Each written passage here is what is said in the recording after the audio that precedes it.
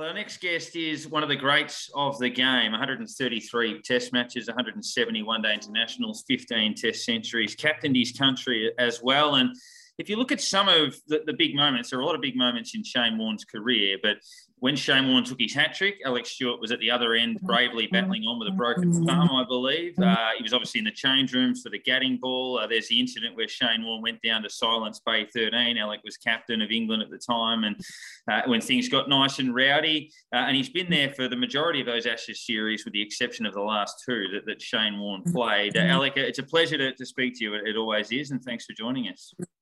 No, pleasure to be with you, but obviously very sad circumstances. But now, as you say, Warney, I played against him a lot. He got me out a lot. I can call him a cricketing mate and someone I had massive respect for. It's just very, very sad news, and obviously with the loss of Rod Marsh as well. I've said all along, it's not just Australian cricket that are going to miss these two greats, but the game of cricket is going to miss these two wonderful people.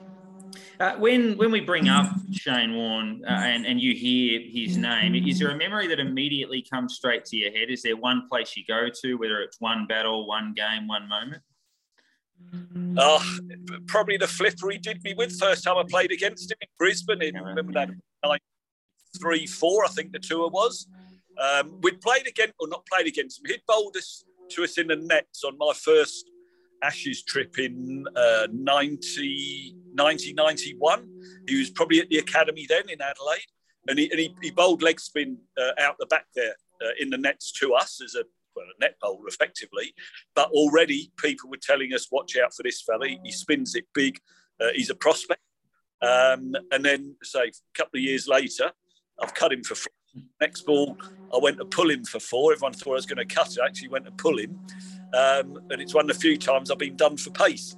But to be done for pace by a leg spin is pretty ordinary. But thankfully, he went on to get 700 plus wickets, which I think I succumbed, was it 14 times? But if you ask me one moment, it would be that time. You know, I hadn't seen a flipper before, as I proved in the way I tried to play it. So obviously the big highlight he has is the first ball to Mike Gadding, and obviously I'm assuming you were sitting back watching, and is it the sort of thing you go, you sort of, as you say, you knew him beforehand a little bit. Did it kind of surprise you at all? Because obviously it surprised Mike, but is it the sort of thing you go that it's not surprising? That's what sort of came out the first ball he bowled that day.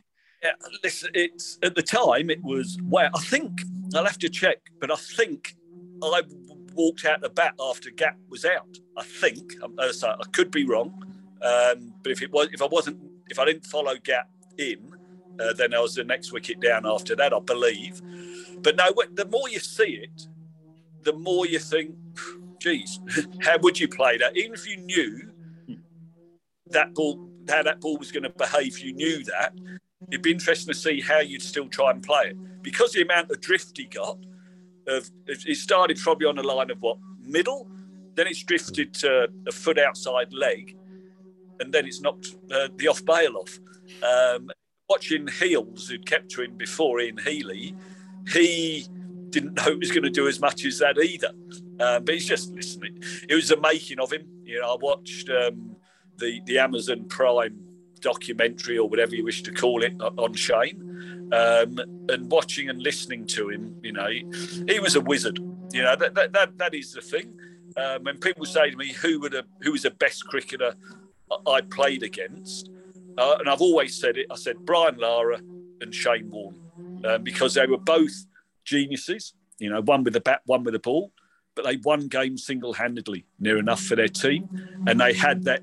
You know, we will never lose. Whatever the situation, if I'm in the team, I will ensure that my team gets over the line. And he instilled that. Obviously, he played in a fantastic Australian side. But again, listening to the tributes since, you know, his fellow Australians have all said similar, that he would not give in until it was all over. But for various reasons, he obviously never got the chance to captain Australia at test level, but he did briefly captain the one-day side when Steve Waugh was out, and I believe it was against you and Sri Lanka during that tour. I guess, what was he like as a captain, and do you feel that he would have been a very good test captain? Yeah, again, you know, without wishing to repeat what other people have said, but, you know, I've always said he would have been a brilliant Test match captain, but for his, we can use the word, alleged off-field activities that perhaps Cricket Australia were frightened of. But he was ahead of the game. You know, he almost was 2 overs ahead of the game. He'd never played catch-up. You know, I captained that triangular series, and there were times he had 3 and 4 slips in for the new ball. Well, in white ball cricket, if you had 2 slips, you were probably attacking. He had 4. You know, and he just said, no, let's get early wickets. You know, we're going to bowl you out. Yep, it's white ball cricket, but if we can take 10 wickets pretty quick, I reckon we'll win the game. But he always took the positive outlook. That was the thing, the attacking option. And again, you listen to others who have played under him or been in and around the environment, whether he's been as a coach or a mentor or whatever, and it's always take the positive option, which is what I love anyway. But he could back it up as well with his own ability and also the quality of that Australian side he did captain or play in. Yeah, obviously an Ashes tour goes on for a couple of months and then quite often would lead into a one-day series or something on afterwards. So you could be in Australia for 3, even leading up to 4 months at a time. So your paths would have crossed quite often. You'd be either at a hotel or on the ground before the matches or just training or whatever. Was there any stage where Warnie had a footy and asked you to, or called for the lead to hit you on the chest on the way past or something like that? He was quite well known bringing the footies with him. Yeah, no, he did. I think sort of going in the gym and doing perhaps what strength conditioning coaches weren't perhaps high on his agenda or a list to do. But no, if there was, as you say, a footy about, an Aussie rules ball about, you'd see the lads, you know, the Australians play. And yeah, he was at the forefront of that, where he'd say bouncing a ball, kicking it, taking a mark or whatever. And then talking to him, because, you know, so I'm a big football fan, as in English football, soccer. But he was too, he followed it. But he's always said to me that there's no better game than Aussie rules. And I've only seen 2 games live. You know, I spent a lot of time in Perth as a youngster playing grade cricket, and I got to see West Coast Eagles play twice. And we used to show it on TV here, but it's a harder game for me to follow on TV than it was live. But no, I love the game and think, you know, it's a highly skilled, good game. But he obviously, and like I said, you know, for me, if I was going to be professional cricketer or professional footballer, I wanted to be a professional footballer. And Warnie was the same. You know, given a chance of being an AFL player or an Australian cricketer, I believe I'm right in saying that he'd rather have played AFL. What was that relationship? I mean, it feels like cricket back then, you were more likely to be friends. There'd be those beers after matches. It feels like maybe now in the ultra professionalism, it's like, no, go to the gym for an hour and a half after a game and do your laps and do all of that sort of stuff. Whereas you guys might have had a bit more time to bond. Was that sort of the case? Yeah, it is. I mean, the game's obviously changed and moved forward. A lot of these guys now that play with and against each other play in franchise cricket. So the unknowns almost have gone. Whereas when we first started playing, you would go in perhaps at the end of a day's play during a test match. The batting side would go in the fielding side. Then that turned into at the end of a test match. Then it turned into the end of a series. It was almost as though, no, we don't want the opposition to get to know us. Whereas ours completely the other way. And because Australia at the time were, you know, the lead side in the world, I'm saying to our players, look, get to know them. They are only human beings. Yeah, they're good. But if you break down that almost aura that perhaps they carried as a team, and you got to know the individuals and actually understood that, you know, they're not always 10 out of 10 cricketers, or they don't always get 100 or a 5. But break it down, because I think that would give us an advantage. Instead of holding them up on a pedestal, you still respect them, but actually get to know them. And that was what I tried to do. Warnie being one of them, because, you know, he's very generous with his time. Obviously, I'm older than Warnie, but it was good just to talk and break down. Yeah, world class, best leg spinner ever, but also, you know, he's a good bloke. You know, that was the thing. Once you understood he was a good bloke on the field, yeah, all bets are off. You're at war, but then off it, you're allowed to be mates.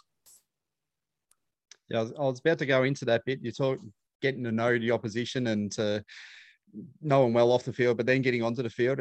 Is there any little exchanges that you can remember where either you're keeping and he was batting or he was bowling to you, or any little comment that you sort of go, just sticks in your mind and go, oh, yep, that was what it was like between us? He wasn't shy of a word, but I guess I wasn't either. But because he always had the better of us throughout when I played 7 Ashes series, of which he'd have played in 6 of them. But yeah, he'd climb into or test out the new players. And if I was at the non-strikers end, then I'd obviously try and protect that debutant or a younger player by suggesting Warney, concentrate on your bowling, mate. You can talk to him off the field. But then, that's just general sort of banter and that. But he played it tough, but he was good. He would try and get into people's heads. Whether it's Daryl Cullinan stories, which are pretty famous and that type of thing. But that was part of the battle. And I've always said, look, it was pure theatre when he was there. At the end of his run up, or walk up, I should say, not really a run up, but his 4-pace walk up to the stumps. The way he'd flick the ball up in his hands at the end of the mark, he might move a fielder literally 5 centimetres and then move him back 5 centimetres, and where he originally, it was all part of his act. But where he had it over most people, he could then back it up in how he's going to deliver that ball. His control, his accuracy, his know-how was second to none, and that's why he's been a great at the game. A 2-part one from me is my last one. I guess one on Warne and then one general one on Shane. I mean, obviously you were a star, so you had a few weapons up your sleeve. But if someone came to you now who was a new cricketer and said, "Oh, Alec, what was it? If you could describe to me what it was like to actually face Shane Warne, what was it about? What were you trying to watch? How were you trying to do it?" I guess that's the first part of the question. And the second one is, we spoke about 98, 99. Have you spoken to Arjuna Ranatunga since? Because that's one of my favourite moments, that little exchange behind the stumps at the Adelaide Oval. Well, we'll deal with the first one first. So Warne, he was tough, So I've read, I've come to think 14 times, but he had mystery. You could pick, his Rahman actually was easier to pick than, say, Mushtaqs of Pakistan. But because he drifted the ball so much, he would drift it because the amount of spin he put on, he'd get a lot of in drift and then spin it big. And that flipper until his shoulder was, I struggle to pick it, which if you watch any highlights, I prove that I definitely struggle to pick it. But he bowled very few bad balls. That was the thing. So as a batter, you want to impose yourself on the opposition and put the attack back onto the bowler. But his accuracy was second to none. Murali obviously has ended up with more wickets, but Shane Warne, is a better bowler. Murali may have more wickets, but Warney mastered the hardest starting leg spin. And if I had my time again, I'd look to attack him more. Whereas I probably, or as an English group, we went into our shells too much, try to survive against him, instead of trying to put him on the back foot by, as I say, looking to get after him, which is what England did in 2005. And that proved successful, Kevin Pietersen and others. But we probably didn't have the confidence, or as a group, we weren't confident enough to play a slightly higher risk form of cricket against Warney. And that was our fault. So we take responsibility for that, while still saying, Warney had the better of us, sadly. And as for Ranatunga, since I packed in, I've spoken to him and we get on well. But he was the only bloke who got under my skin when I played against him. And what happened in Adelaide, that was it was good, and we had some other times as well where perhaps the stump mics weren't on, but it was and I meant it. I was going to call him something else, but I thought, no, I can't actually use that word. So it ended up being country captain, I think. But so take your pick what I may have been saying to him. But and again, credit him, because he was only, I had no problems with words on the field, but it was the way he went about things. I felt was wrong, but he was also doing it right by Sri Lanka. But he wasn't on my Christmas card list. But since we've packed in, he is now, and he's a decent bloke, by the way. Now he's packed in, but at the time, I wouldn't have mind. I'd have run him over and probably reversed back over him as well if I had the opportunity. Now, in Darren's intro, he mentioned the MCG incident with Bay 13 going crazy in that. And I could actually, I was there that night. I was sitting just up above to golf balls on. I'm sure I've seen you before. I was sitting up just above Bay 13, down probably about 2 bays, I reckon. And we were sitting above it, sort of going, yeah, this is ridiculous. What did in an exec box on a freebie, were you? No. What did you actually say to him? And he sort of had a look on his face of, what do you want me to do? What did he say? But no, my thing, the last thing you want is a game to be cancelled or abandoned because of cricket behaviour. You know, we had it once here against Pakistan when their fans just kept running on the field, and it wasn't safe for our players, and that got abandoned. Whereas this time, listen, I love playing in Australia, and I love playing at Sydney, and love playing at the MCG, and it was quite a full house, but not far off it. And it got rowdy, which is fine. But when beer bottles or the stubbies came on and then golf balls started coming on, you have to do thing of player safety and to make a point. So we brought everyone within the 30-metre circle just to get away from, I forget, it might be Mark Elam, I think, down there, or Alan Mullally down at fine leg, third man. And the police weren't stopping it. So I thought, well, there's only one bloke probably in Australia, but certainly in Melbourne, it was the king himself. So I thought, right, come on, Borny, you're not just a fine bowler, but now I'm going to show, let's just see how good you really are.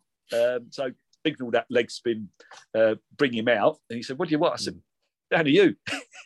Only people, they love you. And it was potluck. You know, he went down, he put the helmet on, did a bit of a good touch, armour and whatever else. We went down there. I just kept quiet, knowing that I wouldn't get hit with anything. If I'm stood close to Warney, they're not throwing anything at me in case their accuracy is not great and it hits the king. He literally just went, settle down, boys or girls, just settle down. They did, and they started chanting Warney, and then the rest is history. We carried on.